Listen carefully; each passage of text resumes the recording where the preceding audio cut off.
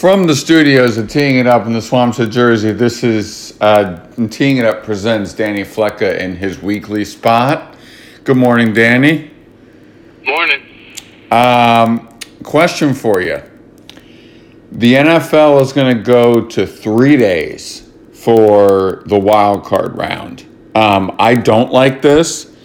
I think that having a game on a Monday is too much. We're spreading it out too much, too many time slots. And I think that whoever ends up in that slot is going to be pigeonholed into division weekend Sunday and probably late Sunday because you can't put them on Saturday. That's a complete disadvantage. So for me, this is sincerely limiting who can play in the Sunday slot of division weekend and who ends up on Monday night. What do you think about this move? I mean, you're 1,000% correct. I mean, whoever plays on Sunday and the following, on Monday, has to then play the following week on Sunday. You can't have them play on Saturday. So you're right. They do create a more rigid type of schedule for them in the divisional round. The last thing we need to hear for a week leading up to a game is like we didn't have enough time to prepare, blah, blah, blah. So they do that, with this move. But I get it from their standpoint. The Saturday 1 o'clock slot is a weird time slot if you really think about it. January, I'm talking about here on the East Coast, the Northeast, where on a Saturday in January, I'm not really doing much. It's cold, it's miserable out. I'm open to watching, football as it is, at that time spot. But I think by moving to the Monday night, they sort of keep their traditional schedule alive. That they would have during the regular week, so you sort of just like regular season, so you just sort of extend it out one additional week. I think from a perspective of a fan like myself, it kind of frees up more time for me where I don't have to spend all day Saturday and all day Sunday watching football, which isn't something I don't mind, but you think about other people in your life, maybe you want to have a little more free time, and I think that allows you to do that if you're thinking about it from that way. But the scheduling conflict is definitely going to be something that comes up, and they have to make sure it doesn't get any team in a bad spot. I think one other thing to keep in mind is that this is going to hurt the NBA. This is going to hurt National Hockey League. This is going to hurt other sports that are trying to figure out where to put slots and where to put events on that weekend. And especially for the golf fans out there, the problems the PGA Tour has had with both the Tournament of Champions, the Sony Open, and the American Express, and trying to figure out where the heck to put these events to try to get a finish on live TV that people can watch and it's not a conflict. This may free up some opportunities, but it also may limit some opportunities. So that's something we'll be watching from a golf perspective late 2021 into 2022. Danny Flecka with us here on Teeing It Up. Just on that concept, yeah. Like if you're at a sport or an award show or anything like that, you have to know that from Labor Day weekend until Super Bowl Sunday, there's only one free Sunday night spot that you can go and not have to compete against the NBA, and that's the weekend between the conference championship game and the Super Bowl. So you should be well aware that you're going up against football for 5-6 months, whatever it is, and that you're not going to win that battle. Whether it's the NBA, NHL, whatever it is, you just got to chalk that up as a loss. You have to understand that your months to thrive are from February to August, and that's where you need to live. You're not gonna beat the NFL regardless. So, and really, nothing really changes from that perspective either, because you're still gonna have the Sunday night game. You're still gonna have the late afternoon Sunday games. In the conference championship game and divisional rounds. So, if you're a TV executive or trying to figure out those schedules for those sports, nothing really changes. Monday night's sort of a dead night anyway. That is true. That is very true. Danny Flecka with us here on Teeing It Up. And also hashtag no fall weddings. But that goes without, that's something that we've been talking about for years. Unless you're a Jets fan. If you're a Jets fan, can you now attend fall weddings on Sundays? I think so. I mean, I haven't watched 1 second of the Jets. I'm not going to sit here on my throne either because as a Giants fan, there's nothing really to write home about. But if you're a Jets fan, you've got to hope that this season is just one of growth, that you start to see some positive momentum, from the team as a whole in the direction they're going in. Zach Wilson hasn't looked great. We've heard some reports that he might be injured. Some other more concerning reports that I've read are that he's not reading the offense. He's always looking for the big play, which is something that's really hard to coach out of a quarterback, especially a young quarterback. That's how he's thrived. That's how he's lived his life. Playing. I think that's something that would be more concerning to me if I was a Jets fan. And Zach Wilson's development. I know it's only 2 weeks. But I definitely would keep that in the back of my mind if I continue to watch him to play games, throw interceptions, not taking what the offense is giving him. But I think another concerning spot is Joe Douglas's draft record right now, where a lot of his picks aren't playing or aren't on the roster. So it's a similar situation that the Giants ran into with their GM that's still going on with them right now. That you can have all the promise in the world, but if you're not supplementing your team year after year, then you're really putting yourself in a bad spot. So if I'm you and I'm a Jets fan, I'm just hoping that the first couple weeks of the season are just a feeling out process for a very young team, a young coaching staff, and that they'll get it figured out and get and understand a little bit more about how they can develop the team. And now the Jets go to Denver, which is not the easiest place to try to get your first win. On the Giant front, do you think this is Dave Gettleman's job to lose right now? I mean, he shouldn't even be in a job, if I'm being completely honest. And that has nothing to do with me being, a Debbie Downer. It's just me looking at the results that he's put out there. I would not have brought him back this year. You gave him a lot of drafts to figure things out. He had, the number 2 pick, the number 6 pick, 17th pick in one draft, number 4 pick. And, I think his best move was trading down this past year. But in the process, he drafted a position that you maybe didn't need to with Kadarius Toney. We'll see how he develops this year. It would have probably been better to, maybe, hindsight's 20/20 for them to sit at that spot, take maybe an offensive tackle like Rashawn Slater out of Northwestern at that pick, or even like the guard that the Jets took, Tucker. He's had great draft spots.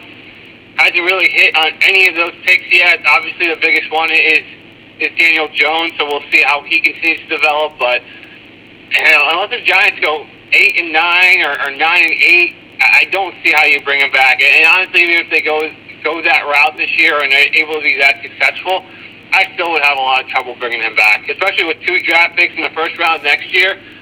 You can't waste those, and I just don't trust him to make the right pick. Danny Flecka with us here on Teeing It Up. Let's switch gears completely. It is now a 2-game lead for the Yankees from that second wild card spot over Seattle and others in the wild card race, as the Yankees have now won 4 straight. They ride Giancarlo Stanton and Garrett Cole last night to beat the Red Sox 8-3. The Red Sox still are sitting there in that in that first wild card spot. You're up there in Boston. A, your thoughts as a Yankee fan. B, the vibe in Boston right now. Yeah, I mean, you and I have talked about the Yankees, and it's a simple situation for them. They just have to win. There's no more analytics that need to go into what they're doing right now. It's a simple thing that they need to win. They put themselves in the spot by losing games to the Orioles that they maybe should not have lost. A lot of blown losses out of the bullpen in general. So this is a simple spot for them. You need to win, especially in these next two series where you're playing teams that you're chasing or are chasing you. You need to be able to put yourself in a spot where I think they go to Tampa and they pretty much have it locked up. They can't go to Tampa, I think, and have to battle, for the wild card spot. That is, if Tampa wins the division before they get there, then maybe Tampa takes it a little bit easy and isn't really, throwing out their top pitchers. They're probably setting up their rotation, etc. But it's a simple spot for them. As for what the Red Sox are doing, I still think that there's a feeling up here for this team of doubt. There's still a lot of talk about what they did at the deadline, their mentality after that deadline. Their rotation still doesn't give a lot of people hope. So if you're a Red Sox fan, you're in a spot, too, here where you need to win as well. But the one thing I think the Red Sox have going for them is they have a good offense. We didn't see it last night, but as a Yankee fan, I was watching that game and I was like, 5 runs isn't enough. 6 runs isn't enough. You got to keep scoring because, the Red Sox offense is good. We know how those games go at times. And on top of that, the bullpen for the Yankees has been trash this year. So, it's a big series. I hope the Yankees take 2 out of 3. That way they're still within striking distance, potentially of having that home game in the wild card rather than having to go on the road. But I think the more important series comes up on Monday when they have Toronto. Because if you can put Toronto in your rearview mirror and go into Tampa with, again, a cushion where you don't have to sweep the series, I think that's the spot they want to be in.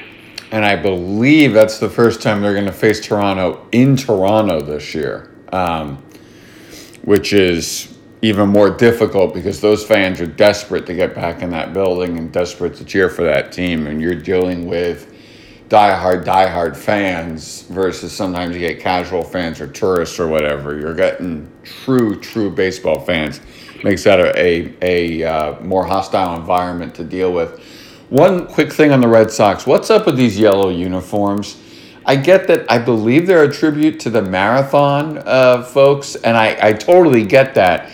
But that's just not the Red Sox look.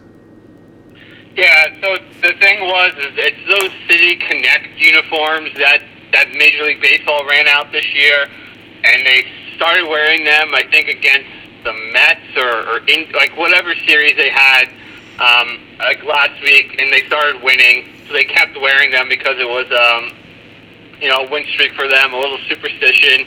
I also saw that they applied to Major League Baseball to allow them to wear it during the playoffs if they choose to. And keep in mind here, too, that if they make a run in the playoffs, the Boston Marathon is being run in October.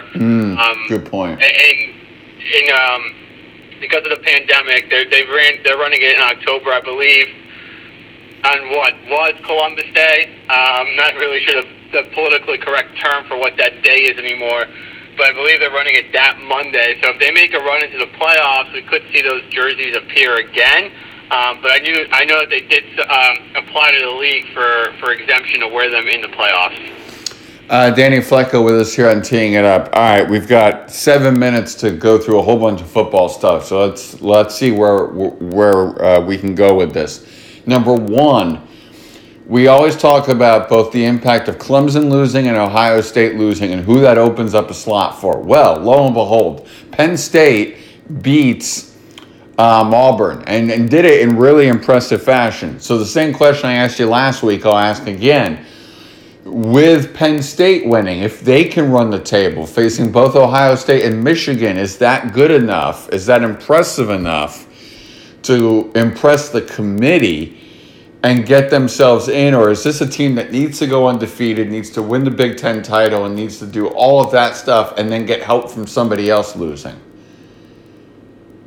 So it'll be interesting. It depends on I think where Ohio State ends up. Obviously if they beat Ohio State, I think that knocks Ohio State out. They still have, like you mentioned, Michigan, Ohio State. I believe they travel to Iowa as well, not to mention the Big Ten championship game. If they do that, and they go undefeated, they're in. I mean, you're talking about quality wins against in a quality Big Ten this year, which is looking like one of the stronger conferences in general. They're in if they go undefeated. There's no doubt in my mind. If they lose one game, and still make the Big Ten championship game and win the Big Ten, that'll be an interesting conversation depending on how the landscape looks after conference championship weekend. But they still have a gauntlet of a schedule left. It's going to be tough for them, I think, to beat both Ohio State and I think Iowa are the big two road games left. I think they might have Michigan at home. Don't quote me on that.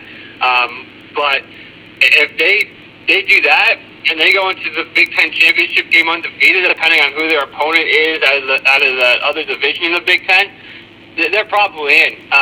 But a lot of it depends, I think, too, on what happens with Ohio State, what happens with Clemson. I still think those two teams, regardless of where they are, they're still going to get the benefit of the doubt, just because the committee, I think, is just so used to putting them in that they're going to let them ride that wave until they're absolutely put themselves out of the conversation. So a 2-loss Ohio State or a 2-loss Clemson team, I still probably is out, but we have to then see, too, what happens with Georgia. Bama, Penn, everyone thinks that they have a potentially, chink in the armor. We'll see. There's still a lot of football to be left, and 2 big games this weekend, I think, that are going to determine that are, Arkansas A&M and Notre Dame, Wisconsin. If Notre Dame stays undefeated and, A&M wins, then we have other teams that are throwing their hat into that conversation. So we'll see what happens after this weekend with those 2 games, playing out. Indeed, the Boston Marathon is being run October 11th, which is Columbus Day or Indigenous Peoples Day. We'll let the folks out there give that the name that it wants, but that is correct. So I just wanted to shore up that one. Quickly on this Notre Dame squad, is this a team that's good enough and deep enough to make it deep into the playoffs? So I think that they need a lot of things to go right for them. I've been concerned with their offense. They aren't getting big plays, even though they have some really good players that can provide that for them. I think their defense is a little suspect as well. They did lose a ton of talent to the NFL over the last couple of years, and they're in a spot where they need to reload a little bit. The offensive line, though, is what's giving me worry. That's usually been a strong point for them. Hasn't been this year. They have some depth issues as well on the line, so it's a little concerning, for me, what I've seen out of them.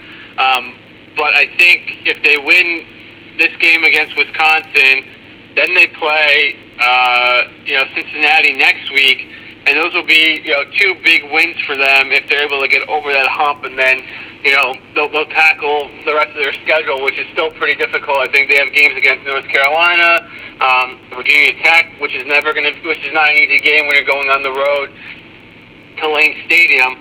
So we'll see what they do, but there are some concerning points for this team, and I think a lot of it has to do with them up front. They need better play out of their line, both offensively and defensively. Danny Flecko with us here on Teeing It Up. We're going to flip to the NFL, and the game that I want to ask you about, I know that Tampa, LA is getting a lot of publicity. And look, Green Bay, San Fran in prime time, okay, that's a nice matchup, whatever. I want to talk to you about Saints and Patriots, because it's an interesting game in the context of the Patriots having the Tom Brady reunion next week. Now they face a New Orleans team, and you've got the whole Jameis Winston experience versus Mac Jones. What is the vibe in New England about Mac Jones?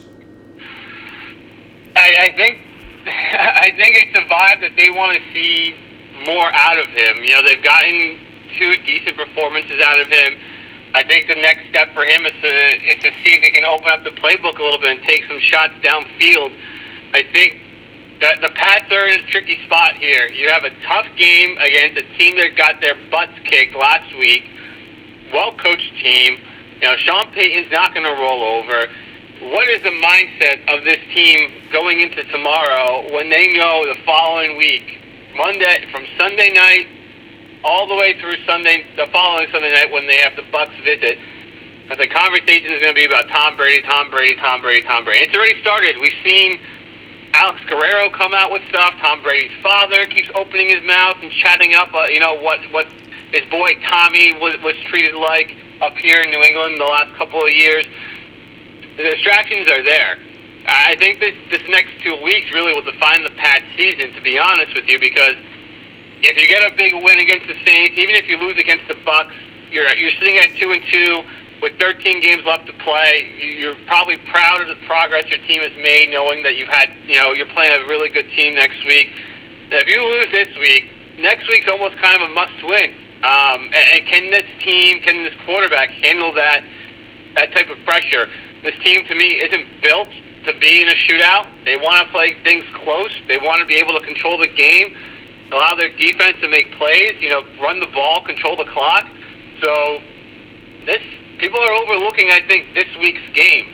And if you're the Pats, you can't. You can't overlook a Saints team that is going to come into Gillette and probably not be afraid. They have a good defense. They have Marshawn Lattimore back for this game. So if you're the Pats, this week's game might be even bigger than next week, because if you lose this week, you're staring at 1-3 head on and need almost a perfect performance, I think, next week to beat the Bucs. So, the vibe is that everyone's looking to next week, but I wouldn't look past Sunday, and I think that might be, more important of a game for them than next week is. By the way, there's 14 games left after this week, and I know we're going to have these problems all year, Danny, where we're going to think that there's a 16-game regular season. We got to somehow adjust each other. This is going to be like, I cannot wait for an announcer to be like, they got a chance to go 16-0, and then somebody else goes, well, there's a 17-game regular season. If you want to go undefeated, you have to go 17. It's a math issue. Yeah, hey, it happens. It's Saturday morning. Real quick, is there anything else whetting your appetite? Yeah, I think it's an interesting week of football. I know the college slate's a little light this week, with big-time matchups, but I think the NFL has a lot of intriguing storylines this week.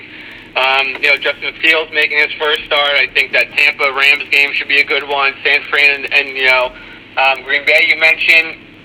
Some intriguing matchups, some good storylines that I think are going to set us up for the rest of the year, so we'll see what happens.